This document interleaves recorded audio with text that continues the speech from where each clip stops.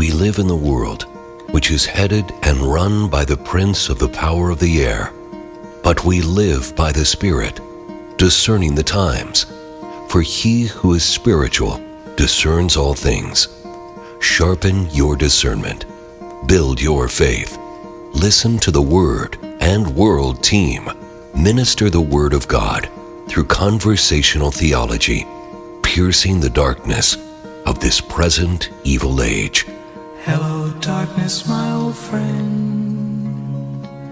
I've come to talk with you again, because a vision softly creeping left its seeds while I was sleeping, and the vision that was planted in my brain still remains within the sound of silence. Welcome back. This is Hampton Keithley and Bob Brandon, and we're doing Politics Friday, and we're going to go off on a new topic today, the French Revolution. Is that correct? That's correct, Hampton. You're going to have to buckle your seatbelt, because this is going to be the wildest ride we've had yet. Oh my goodness. I got to open to the right chapters of the stuff I want to read, but it's, oh my gosh, it's just jaw-dropping. So we'll have a great time looking at this. Part of it is, it's almost a natural step, Hampton, from, talking about the American founding fathers to then contrast this with the French, setting up their republic, which was almost contemporaneous with the U.S. So, right.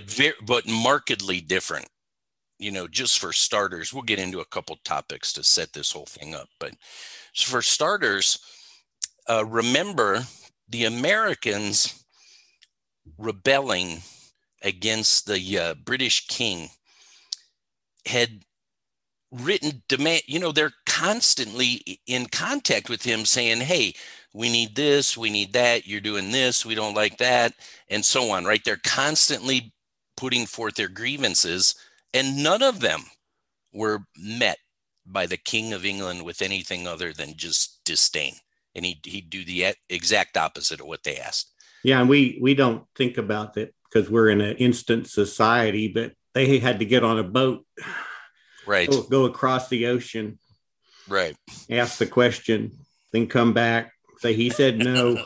And what did that take? 6 months or a year? Yeah, but he said no to everything. And in one way, you could almost summarize it as the Americans did everything they could to not rebel. Yeah. In contrast, Louis XVI, Louis Capet, and his spouse, who was a very interesting character, Marie Antoine, right? And Antonia, really, from Austria. But she was the one that said, let them eat cake. We'll get to that. Oh, that's going to be critical. She never said that. No, no. I know. And it's a really interesting little study. Well, Gary Larson doesn't know that because he's got a little Far Side comic where they're hauling her to the guillotine, and she goes, I said, and ice cream. Yeah. Well, she's been painted a certain way by the historians, right? And right. She was actually very interesting, and by many accounts, really upstanding. But we'll look at that. I don't think she ever said that, but we'll look at that whole issue. But my point was going to be, Louis and Marie assented to every demand the French people had. Hey, King, you're not going to, make the law anymore. We are. Okay. And they still went ballistic. So it's quite the contrast, the two revolutions. And a further point before we dive into some real details, it's very hard to find college courses or beyond that really focus on the French Revolution. obviously in a history department, that's a significant part of history. You have to cover it. Very few departments across our continent cover that well. Most of them give it lip service. And when they do cover it, it's not sure how accurate it is. I have listened to a whole college course on the French Revolution. You can get stuff. I get stuff from the teaching company, and that company produces lectures by whom they perceive to be, some of the best lecturers in the land, college lecturers in the land. And then they'll produce a course, and you can get it for maybe $40 or something. And then you just listen to it on your phone or wherever you want. So I remember listening to the French Revolution. I forget who was teaching it, a woman. I forget what college. Might have been in Wisconsin somewhere. And that wasn't nearly the perspective I would have taken. Now, obviously, when you have kings and peasants, you're going to get a lot of abuses there. No one minded, no other country minded the French throwing off the leadership of a king. They understood that, but it was not what it had to be. And one famous comment on the French Revolution, one of the primary French historians, his final comment was, "The French Revolution devoured its own children." And we'll look at that. So recall, as we went through the American founding fathers, very few of them were pro-French Revolution. Very few. At best, I think it might have been Madison who was commenting on the morality of the women. Yeah. And he was made a point about how immoral the French women were. Mm-hmm. And how important that was to the revolution. Yeah, we'll look at all those things. So let me just dive into it. I want to set it up this way. Anytime you're doing a historical study, a couple things are important primarily. One, you can't cover every single thing that happened during a time frame, right? So imagine the in the Bible, the biblical books of 1st and 2nd Chronicles. Well, that's covering, genealogically, that goes back to Adam. But basically, that's covering the time frame from Israel's monarchy. So just rounding off numbers, that's 1,000 to 600. So you're covering 400 years.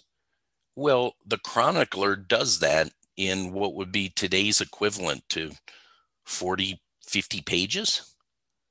There's no way you could do that, really cover 400 years, as in give you every detail, every person, every development in less than 4,000 pages, I wouldn't think. So he did it in 40. So obviously he has a perspective and he's being selective about what he looks at and so on.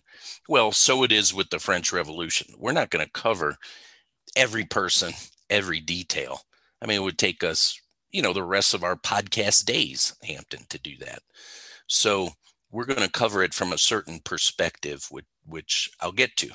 So to set the table, in a very broad way, you need to look at sources. What sources are you going to use? And you need to look at what perspective are you going to look at that period of history from? What questions are you trying to answer, for instance? So with Chronicles, let's go to one of our favorite authors, Eugene Merrill. He has a good book on the 1st and 2nd Chronicles. It's in the commentary series, the Kregel Exegetical Library, a commentary on 1st and 2nd Chronicles by Eugene H. Merrill. So the first issue that I want to turn to in Merrill, he does a great job on the sources. So imagine the biblical author that we just call the chronicler. he's going to write this 400-year history. So he's going to have some sources because he wrote after that history had taken place. Not sure the exact date of Chronicles, but it was after 600, probably after Ezra and Nehemiah came back. So, he's after 500, 400 somewhere, who knows? But you understand what I'm saying. He's looking way, way back. Like if you looked back at the beginning of our country, you're going back 240, 250. The chronicler's going back 500 minimum, right? Just to put it in perspective. So he needs sources. When we use the term inspiration, we don't mean that the biblical authors didn't use sources. We don't mean that God dictated every jot and tittle of the scriptures. Rather, God superintended their study and work such that what they produced was exactly what he wanted them to produce in such a way that inspiration extends to the jot and tittle, but it wasn't dictation. Right. It was superintendence. So the chronicler uses sources. So let's read Merrill talking about that. Within the major and minor sections just enumerated are embedded the sources upon which the chronicler says he depended. These will be isolated and discussed fully in the exposition, but for ease of access, the principal ones are listed as follows. So I'm going to read a list of the sources the chronicler used that he mentioned he used. He may have used other stuff and not mentioned it, but these are just the ones he mentioned. And all of these that I'm going to read have biblical references to them, but I'm not going to take the time to read those references. I'll just reference the sources. Okay. Number one, the historical record of King David. Number two, the book of the kings of Israel and Judah. Number three, the book of the kings of Judah and Israel. Number four, the book of the kings of Israel. Number five, commentary on the book of the kings. Number six, visions of the prophet Isaiah. Number seven, the history of Samuel, Nathan, and Gad. Number eight, the prophecy of Nathan the prophet, the prophecy of Ahijah the Shilonite, and the visions of Iddo. Number nine, the history of Shemaiah and history of Iddo. Number 10, the commentary of Iddo. Number 11, the history by Jehu, which was inserted into the book of the kings of Israel. Number 12, a history of the seers. Number 13, the early chronicles of David. Number 14, the laments. So those are just the ones he mentions. Mm-hmm. So obviously using sources. Second, there's a very definite perspective that he shines on those sources. So when you're reading the book of 1st and 2nd Chronicles, that chronicler is really focused on the house of David and the renewal of the covenant with David.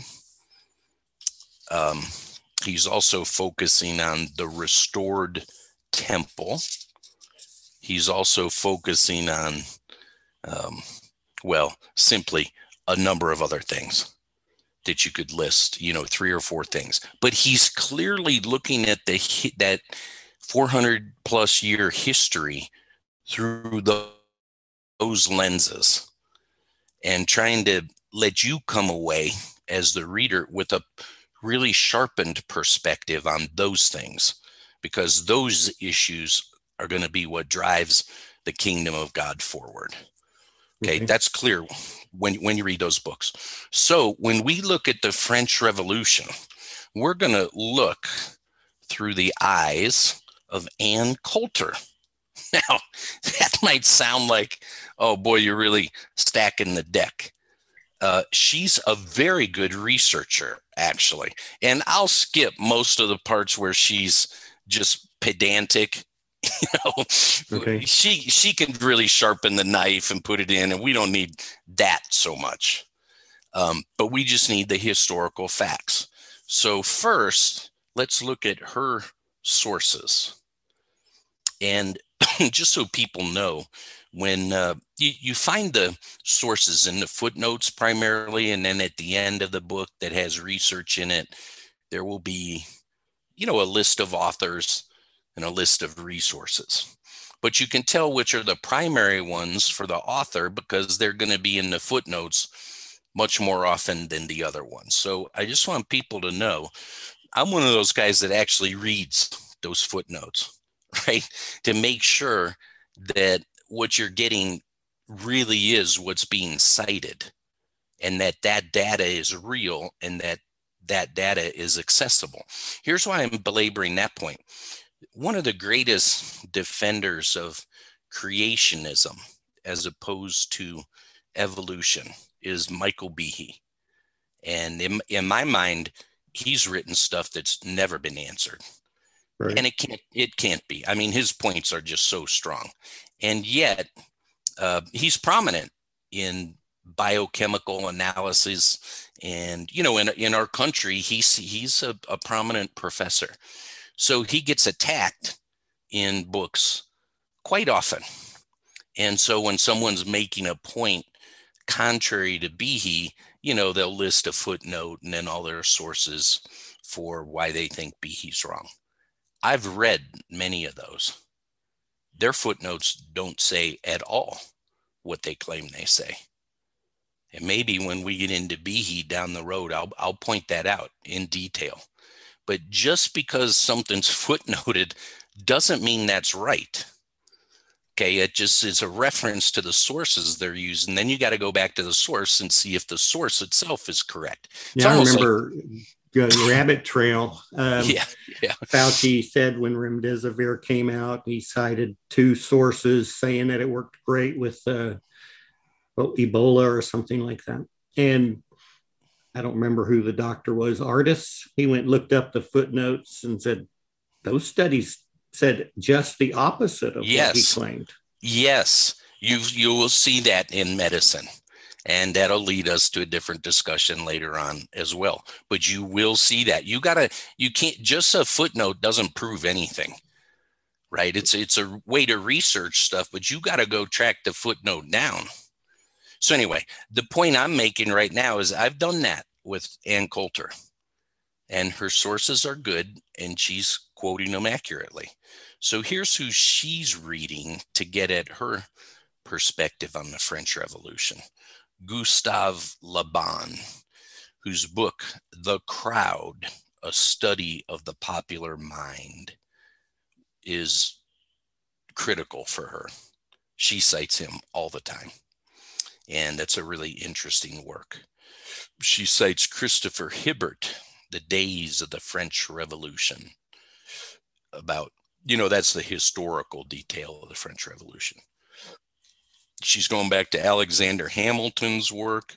She cites Stefan Zweig on Marie Antoinette, The Portrait of an Average Woman.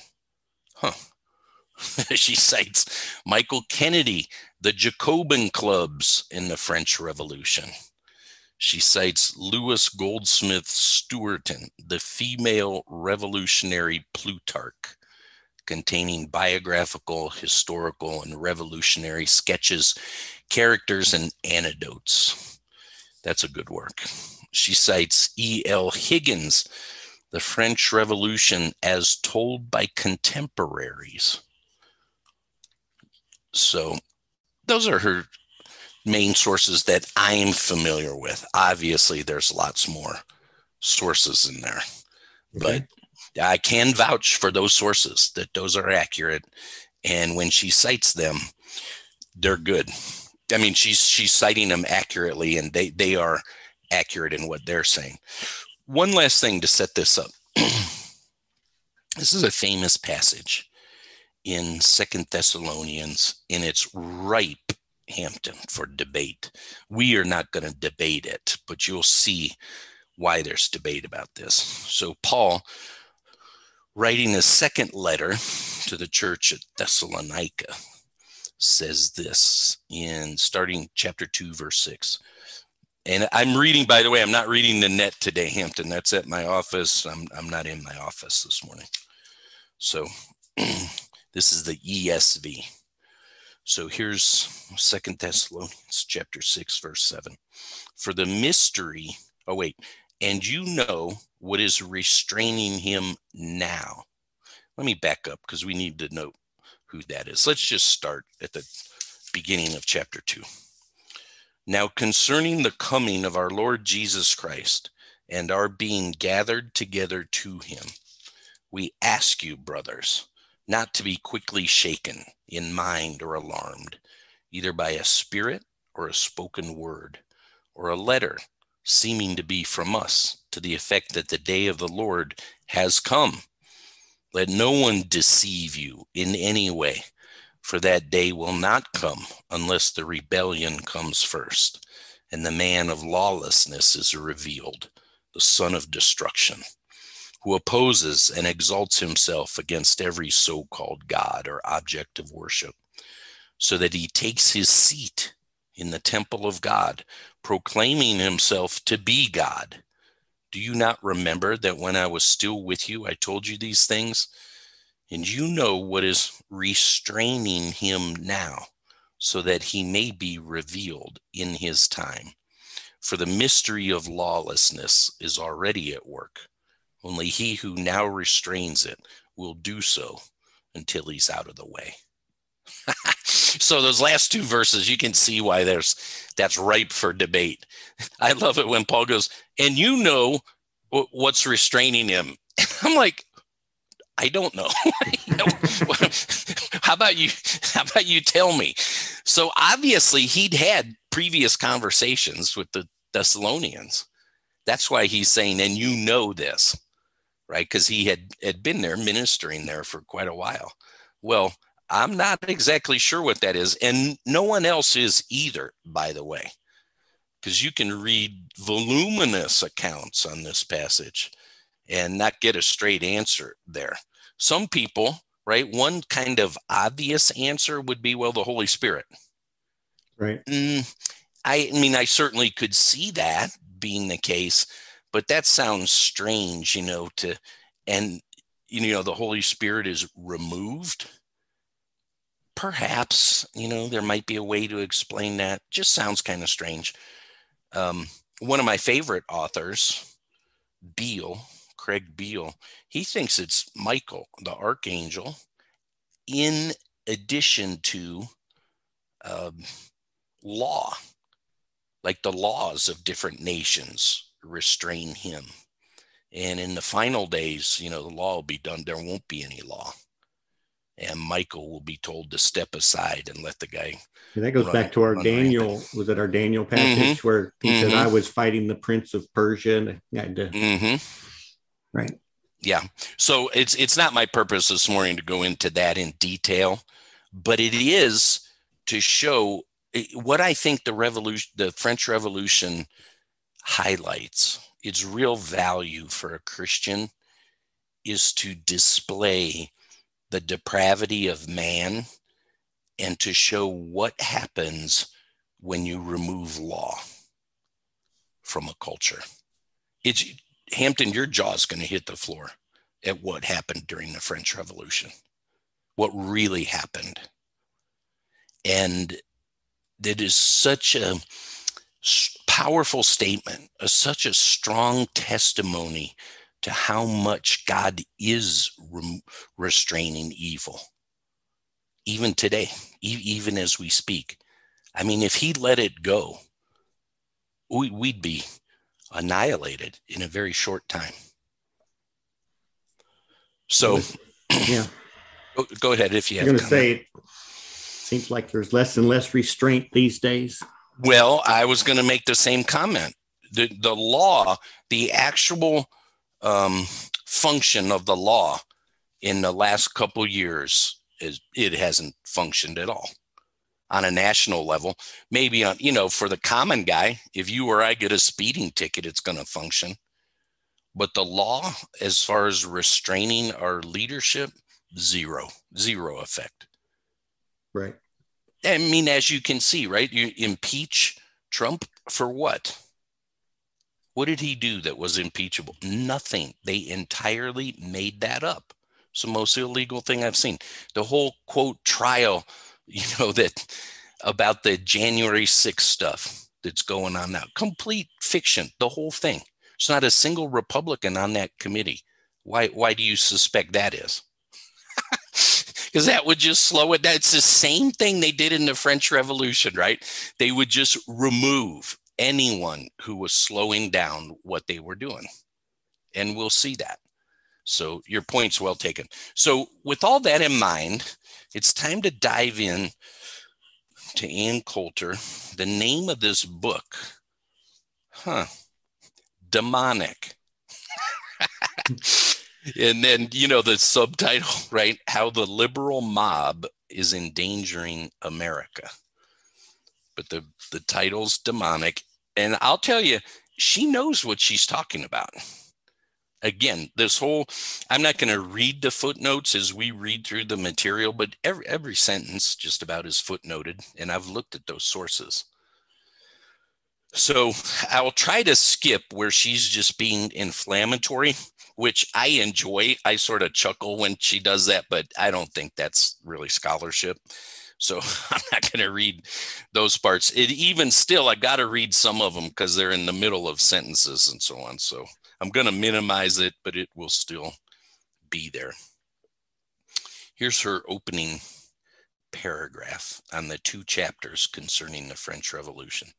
Our history is the exact opposite of the French Revolution and their wretched masses guillotining the aristocracy and clergy.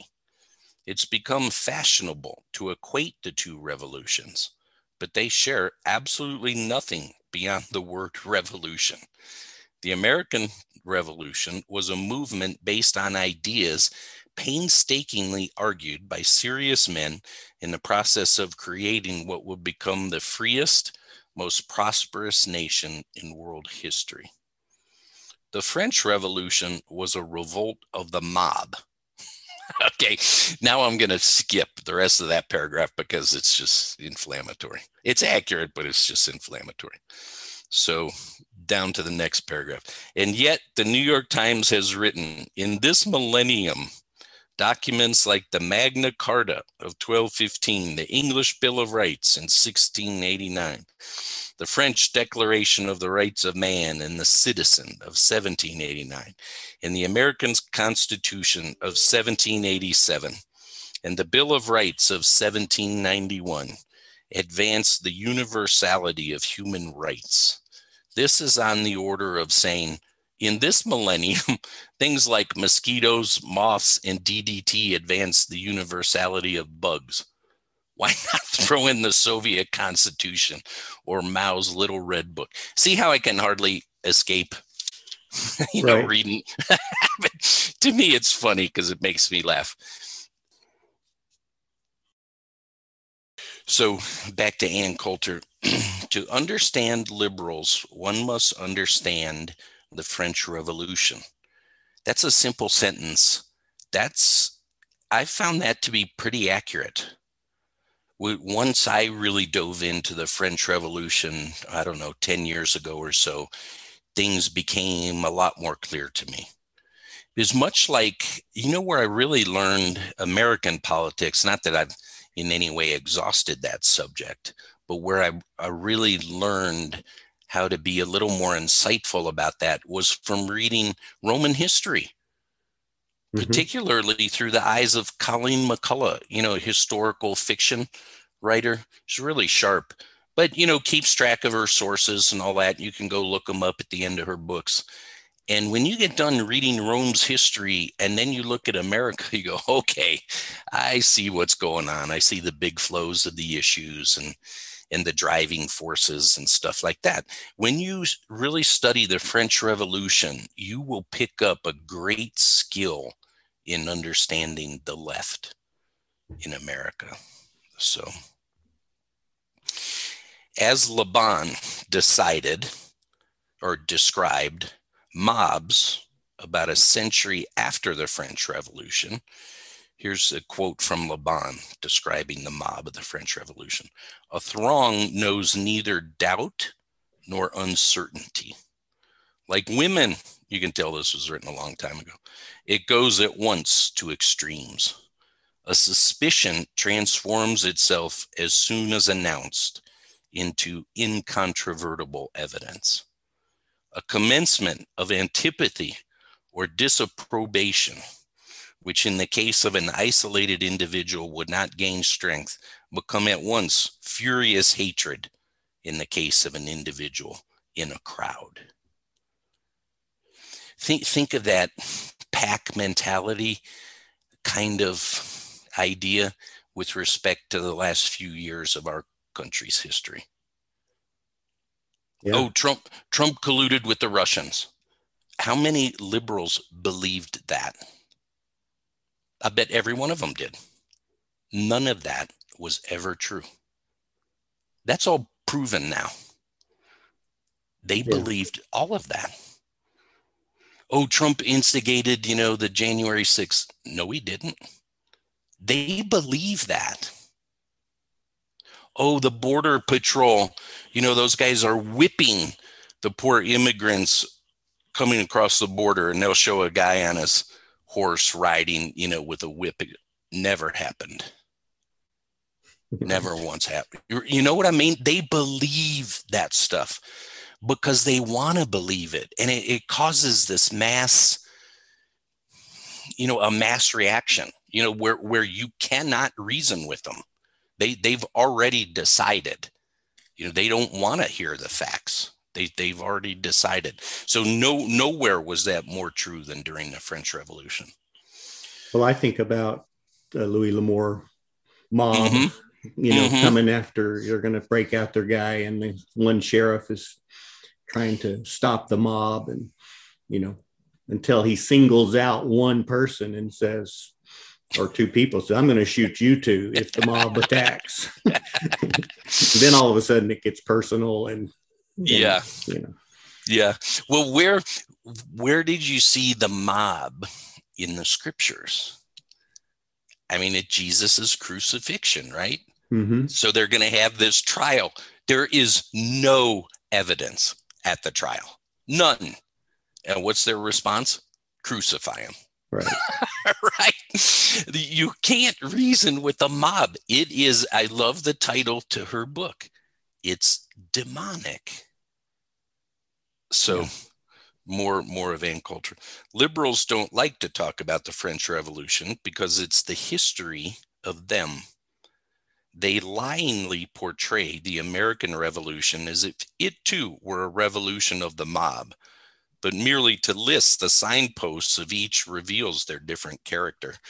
The American Revolution had the Minutemen, the Ride of Paul Revere, the Continental Congress, the Declaration of Independence, and the Liberty Bell.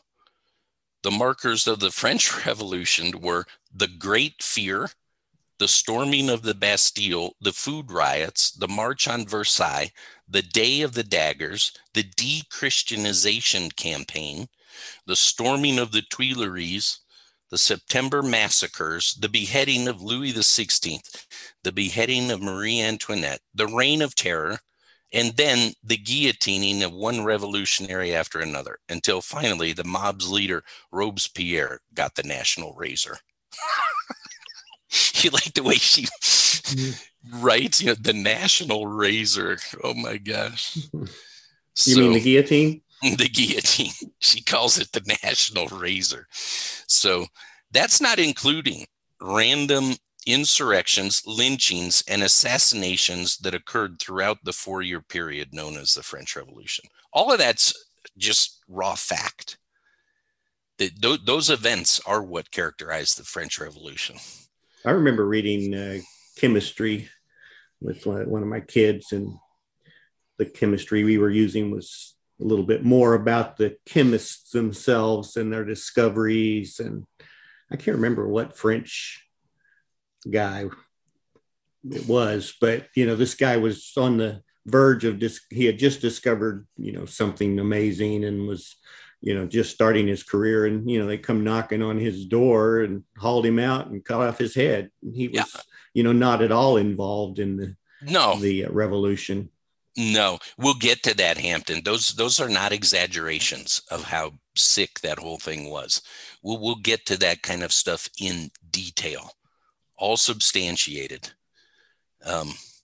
Like I said, your jaw will hit the floor at what they were doing, at what it's like when the restrainer is removed for even a brief moment, and there's no law to protect a society. You'll see what happens. So, as with most rampages during France's Revolution, the storming of the Bastille was initiated by a rumor. The mob began to whisper that the impotent, indecisive Louis XVI was going to attack the National Assembly, which had replaced the Estates General. For some reason, the people were particularly enraged over the king's firing of his inept finance minister, who had nearly bankrupted the country with Fannie Mae style accounting. See how you can't really, avoid, you can't eliminate all that Coulter's about. It's in the middle of her sentences. But I can say all those statements were accurate. Not the Fannie Mae stuff. That was just funny. Although it was kind of accurate. But I mean, that Louis, she describes Louis as indecisive and impotent. He was actually kind of a nice guy. He wasn't a monster as a king. And so anyway, the rabble needed weapons to defend themselves from this imaginary attack on their new populist assembly. So massing in the streets for days after the presentation of the Declaration of the Rights of Man and the Citizen to the assembly, the people became more and more agitated. By the morning of July 14th, 1789, about 6,000 French citizens, armed with pikes and axes, were running back and forth between the Hotel de Ville and Les Invalides. I got to stop for a second. Hampton, you're going to hear me butcher about 100 French words. That's okay. I'm going to try to say it how I would say it in my own mind, but I'll bet that's so wrong. I remember in a joking way years ago, we were in, what's the great park? Yellowstone. And some of the, there were French explorers in the States. So some of those areas still have like French words, right? Like the Tetons, for instance, we just say Tetons. Well, that's French for breast, right? So they named a lot of that stuff. So there's this one point as you're going into Yellowstone, and I was talking about it with somebody. I said, yeah, we were at Gros Ventre, and they just stared at me like like I was a 2-year-old, and she goes, you mean Grovant? I said, well, it looked to me like, so I have no idea how I'm saying the French words. I'm just going to say them how I say them in my mind. And then you be sure to just chuckle. Well, I was told just leave out most of the consonants and then it'll sound like the pierced nose. Indians. Yeah, there you go. Nez Perce. Looks like Nez Perce, but I think I heard it was supposed to be Nez Perce. Yeah, probably. So let me read that again. I've lost track of that sentence. About 60,000 French sentences armed with pikes and axes were running back and forth between the Hotel de Ville, that's their town hall, and Les Invalides, a barracks for aging soldiers demanding weapons and ammunition. Finally, the mob broke through the gate of the Invalides, ransacked the building, seizing 10 cannon, and 28,000 muskets, but they could find no ammunition. Then they rushed off to the Bastille for ammunition, and also because they considered the Bastille an eyesore. Once a fortress, then a jail, the Bastille was in the process of being shut down. It held only 6 prisoners that day, but the Parisian mob irrationally feared the Bastille based on its menacing appearance and false rumors of torture within its walls. With legions of Parisians banging on the gates of the Bastille and demanding ammunition, the prison's commander, Marquis de Launay, invited representatives of the mob inside to negotiate over breakfast. They requested that the cannon be removed from the towers because the mounted guns frightened the people. De Launay agreed, and the cannon were withdrawn. Meanwhile, the mob outside became more frenzied, believing that their representatives inside, lingering over breakfast, had been taken hostage. The mob interpreted the withdrawal of the cannon to mean that the cannon were being reloaded in preparation for firing into the crowd. As the mob grew larger and angrier, the Bastille's guards warned them to disperse, shooing them away by waving their caps and threatening to fire. The people interpreted the waving of the caps as encouragement to continue the attack. And so it went, with periodic gunplay interrupted only by De Launay's repeated attempts to surrender. The mob secured its own cannon and began firing at the prison, hacking at the drawbridge and scaling the walls into the courtyard of the Bastille. Facing tens of thousands of angry citizens, De Launay made a final offer to surrender total control of the Bastille to the mob, provided it be accomplished peacefully. He threatened to blow up the entire city block unless his demand for a bloodless transition was agreed to. His offer was refused, amid angry cries of "no capitulation" and "down with the bridge." De Launay surrendered anyway. The mob poured in, ransacked the entire fortress, throwing papers and records from the windows, killing some guards, taking others as prisoners. One captured guard, who was marched throughout the street, said, "There were masses of people shouting at me and cursing me, as women gnashed their teeth and brandished their fists at me." De Launay was triumphantly paraded through the streets of Paris, with the people cutting him with swords and bayonets until he was finally hacked to death, whereupon the charming Parisians continued to mutilate his dead body.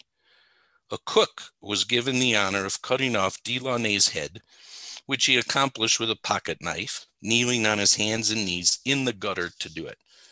De Launay's head, along with the head of a city official, Jacques de Flesselet, who had failed to assist the mob's search for weapons that day, were stuck on pikes and waltzed through the streets of Paris for more celebratory jeering. This is the revolutionary event celebrated by the French, the murderous barbarism of a mob. That's Bastille Day. Yeah. Wow. The guy is trying to surrender every way he can. He's giving the guys breakfast. He's removing the cannons. They kill them all anyway. So I have to read this. She's so funny. So that last sentence, right? This is the French Revolution event celebrated by the French, the murderous barbarism of a mob, or as Parisians call it, Tuesday. She's so funny. The incident at the Bastille was merely a particularly aggressive version of the rampaging and pillaging that had been going on for weeks, all based on this or that rumor. Apart from the feral viciousness of the attack on the Bastille, the madness of it was the third estate, that's the peasants and the middle class, had already won themselves a republic. Under the old system, the French people had a legitimate grievance. The third estate, again, that's like peasants and middle class, composed of the great mass of citizens, paid all the taxes but got none of the government jobs. Those were reserved for the non-tax-paying nobility and clergy. Then she makes a bunch of comments about the United States. But anyway, when the Third Estate walked out on the Estates General and formed a new classless National Assembly, asserting that only it could make the laws, the king recognized this new legislative body. They had won. Like I said, Capet said, okay. They'd already had that, Hampton, when they stormed the Bastille. So, nonetheless, the people decided the utterly pointless attack on the Bastille had been a tremendous success. And so, a few months later, Parisian peasant women decided to storm the Palace of Versailles and murder the Queen, Marie Antoinette. As Alexander Hamilton politely warned American revolutionary hero, the Marquis de Lafayette, after the storming of the Bastille, I dread the vehement character of your people, whom I fear you may find it more easy to bring on than to keep within proper bounds after you have put them in motion. That's Alexander Hamilton saying he's pretty afraid of the French mob. You're not going to be able to control them, right? Does that before the Bastille or? Like right after the report of that. Okay.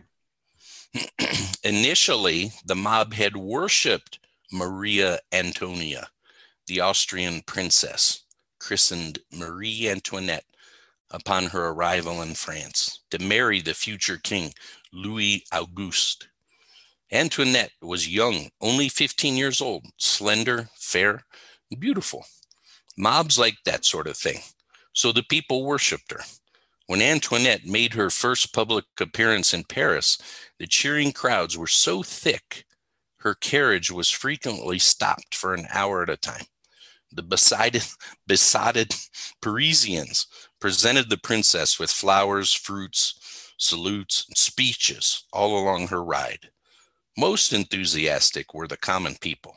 As Antoinette stood on a balcony, gasping in astonishment at the throng cheering her, a nobleman, Marechal de Brissac, told her, "You have before you 200,000 persons who have fallen in love with you." Huh. That was how it started. Wow. I know. You can see the fickleness of the mob.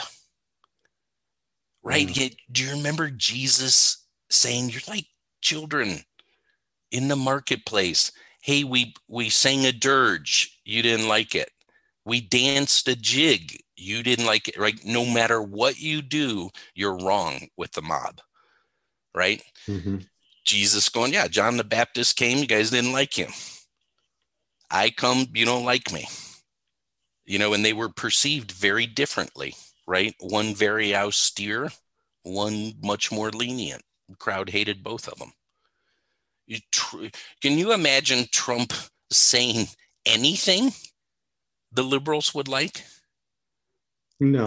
Anything, right? What if he said, "I'm going to increase taxes"? They'd be mad about that. What if he said, "I'm going to decrease taxes"? Oh, they'll be mad about that, right? It's a mob. There's nothing guiding it other than hatred.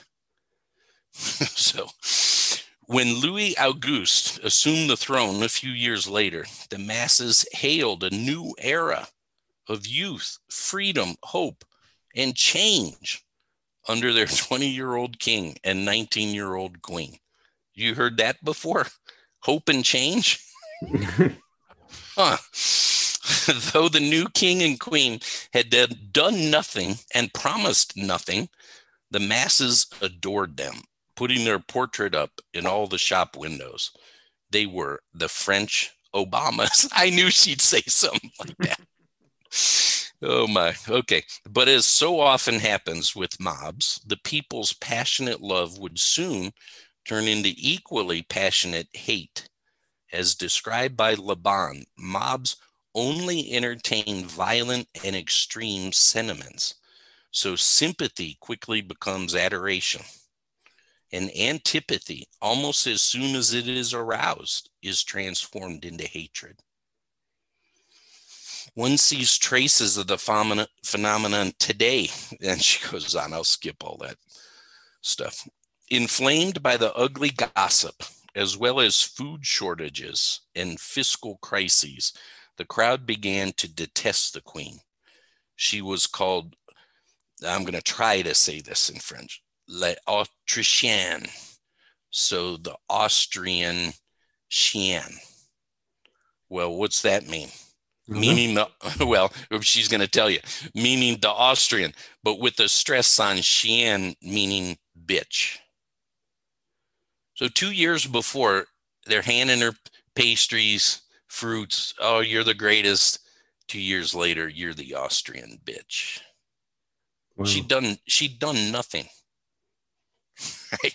In pamphlets and gossip, Antoinette was accused of being a nymphomaniac and a lesbian, of holding sex orgies in the palace, and set off engaging in unnatural acts with her dog and infant son.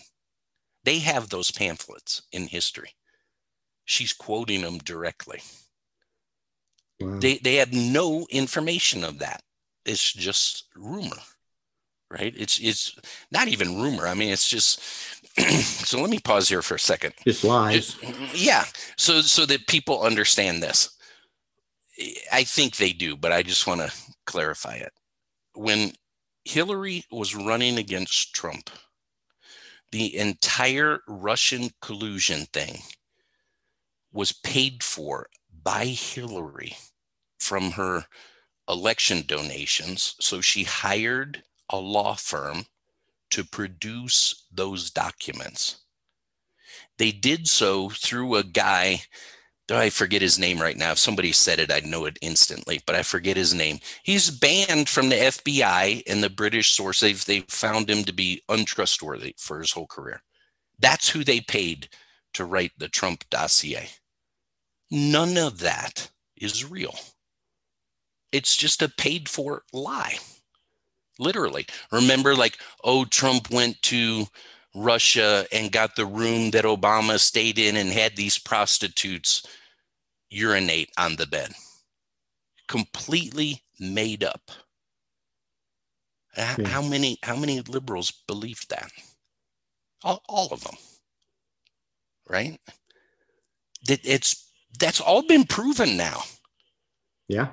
That's very similar to what they did to Marie Antoinette. Remember when Romney was running, it might have been against Obama, right? Obama's first presidency. I think so. During that election, and that Senator Harry Reid from Nevada says to the reporters, Romney doesn't pay his taxes. Well, so that's all you see in the papers for the next 3 or 4 months. None of that's true. And when that reporter came back to Harry Reid and said, we diligently search it, he does pay him. None of what you said is true. This was Harry Reid's response. It worked, didn't it? Wow. Right? The cynicism of that. They don't care whether something's true or not. They care if they can smear you in public. So that's what was going on with Marie. Well, that same kind of thing with, I think, was it Kavanaugh? Yeah. Yeah, at the party, right? He's getting the girls drunk to take. None of that's true. And if anybody, when I say that, I hope people can understand my personality enough by now. I know it sounds like self-serving, but my wife will tell you this is true. I don't say things unless I have a really good idea that's true. Because if I don't know, then I have no problem saying I don't know. I mean, most things I don't know, right? I've failed enough tests in my academic career to know I don't know. So when I say that was a lie, I'm not voicing my political opinion. I'm telling you that was a made up lie based on research. So for instance, that woman Ford, I think was her last name, that testified against Kavanaugh at his confirmation hearings to be a Supreme Court judge. they first, before she took the stand, read what she had submitted, ostensibly, I'm saying this in quotation marks, submitted to Pelosi to, hey, I have some concerns about this guy. And so they read that document at the hearing. Here's how you know that document was a lie. Because I listened to it, right? I'll turn on that. What's that channel that plays C-SPAN, right? I'm watching those hearings and they're reading that document. And I had familiarized myself with the characters of the document. And she had a best friend that she refers to in that document, but the name of her friend was like a guy's name, but it was a girl. Okay. They're reading, quote, that document, and they're referring to that person with a male pronoun. It's a girl, but they're saying he. In other words, she didn't write that. They wrote it and put it under her name. It just makes you sick when you watch that stuff. That's what I mean, that's all made up. The whole thing. They're just, so was the Anita Hill thing, was all made up. I'm not voicing my political opinion. I'm telling you, I watched that entire hearing. She was lying through her teeth. Proven during the hearing. But all you're going to see in the headlines is she thinks the guy's a monster. Anyway, back to the text.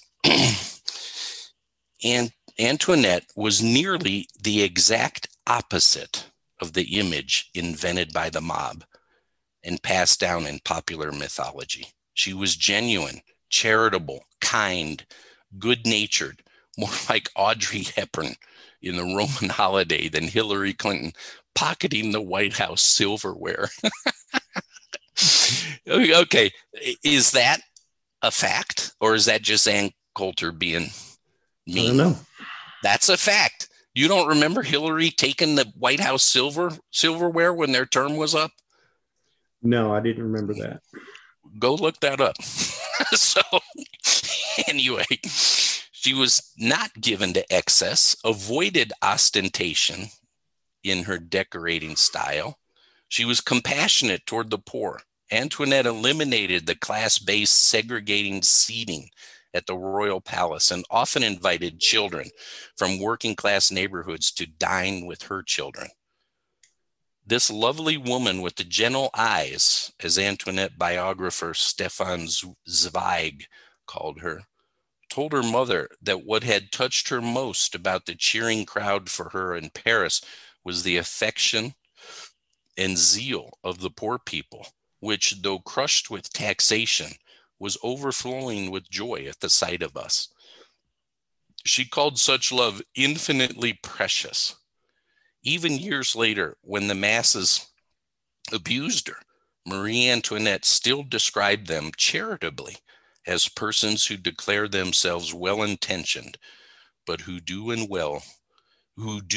will continue to do us harm. So you're getting a picture, right? This often happens with the mob. They want a certain picture of their political opponents painted, regardless of reality. In Marie's case, almost the exact opposite. In Trump's case, I would say not accurate, right? Probably not the opposite, but not accurate at all. Right. One of my favorite examples of that is, I remember, sorry, I'm going to rabbit trail this, but it really helps to drive this point home. They were interviewing, you know how he used to run those beauty pageants? Yeah. And there was one Black woman that was, getting pretty far along in the competition and then got pregnant. And so they removed her from the competition. Trump DQ'd her. And they were interviewing her on CNN. So I tuned in. And they said, they described the situation accurately. And then said, and Trump DQ'd you. And the Black lady said, beautiful Black lady. Yes, he did. And so they said, you see, like, what a monster. And she goes, well, not really.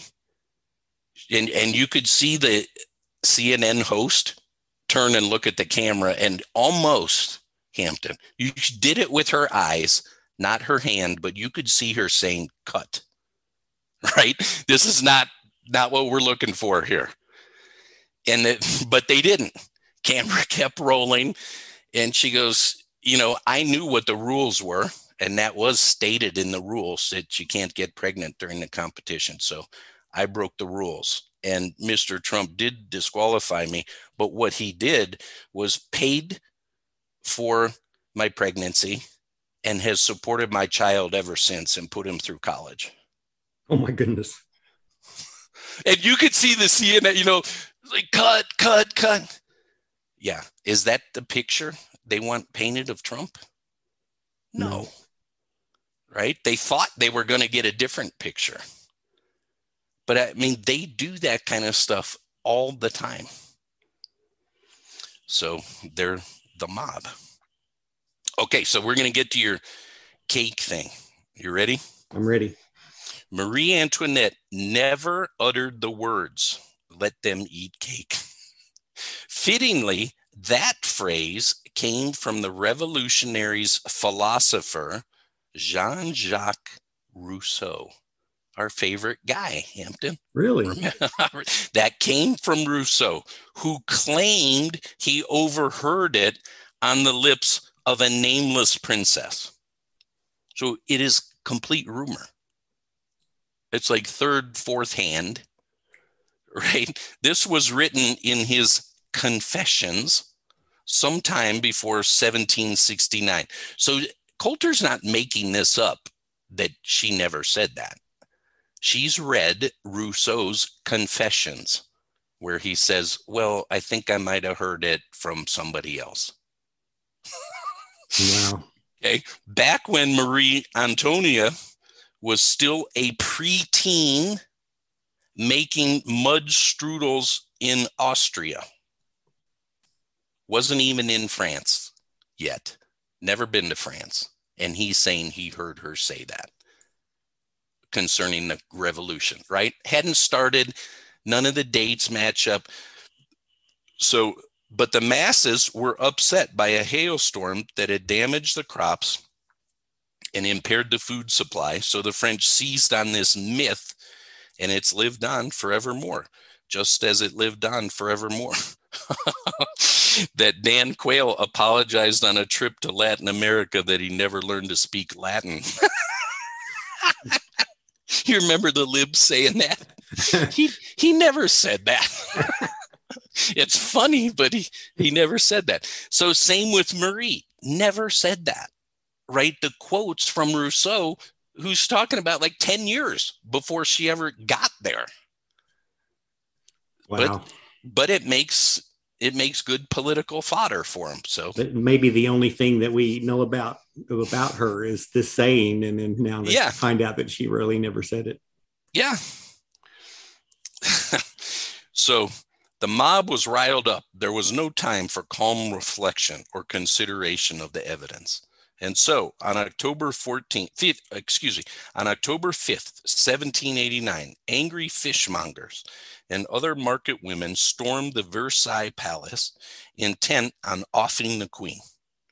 Called 8,000 Judiths, the rabble included some men dressed like women. They were armed with pikes, axes, and a few cannon, hollering that they would cut the queen's pretty throat and tear her skin to bits for ribbons. Rallying outside the palace all day, by evening, the rabble was half naked, having taken their clothes off on account of the rain, much like an audience at a Rage Against the Machine concert.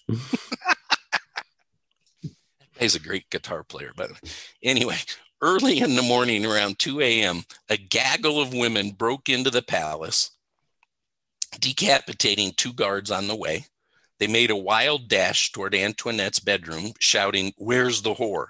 Death to the Austrian. We'll wring her neck. We'll tear her heart out. I'll fry her liver, and that won't be the end of it. I'll have her thighs. I'll have her entrails." All of that, Hampton, is footnoted. Wow. The dulcet shrieks of the fishmongers called to mind George Washington's exhortation to his men. Oh, here's the contrast. Remember, officers and soldiers, that you are free men fighting for the blessings of liberty, that slavery will be your portion and that of your posterity if you do not acquit yourselves like men. Does that sound like the French Revolution rabble? No. Oh, boy. Okay. So the Queen fled her bedroom. What a tease. The story will continue on our next podcast. So we've gone about enough for today, Hampton. I'm telling you, we've just read the nicest parts of the French Revolution. We haven't gotten to the details yet. We'll get to that next time. Okay. So. Well, I didn't know a lot of that. That was very good. I know it's really helpful. And keep in mind, so we've identified the sources and we've identified the lens we're looking through. We're not saying everything about the French Revolution. We're just providing the demonic perspective of a mob. So we'll continue with that perspective next time, because the main takeaway will be when you learn this aspect of the French Revolution, you will soon look at American politics in a much deeper way. You will grow in wisdom. So that's our goal. Okay. Well, thanks a lot. Talk to you next time. Bye-bye.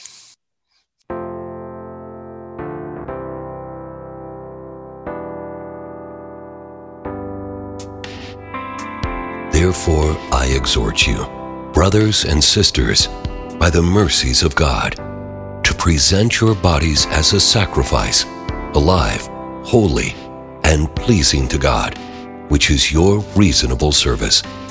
Do not be conformed to this present world, but be transformed by the renewing of your mind, so that you may test and approve what is the will of God, what is good and well-pleasing and perfect.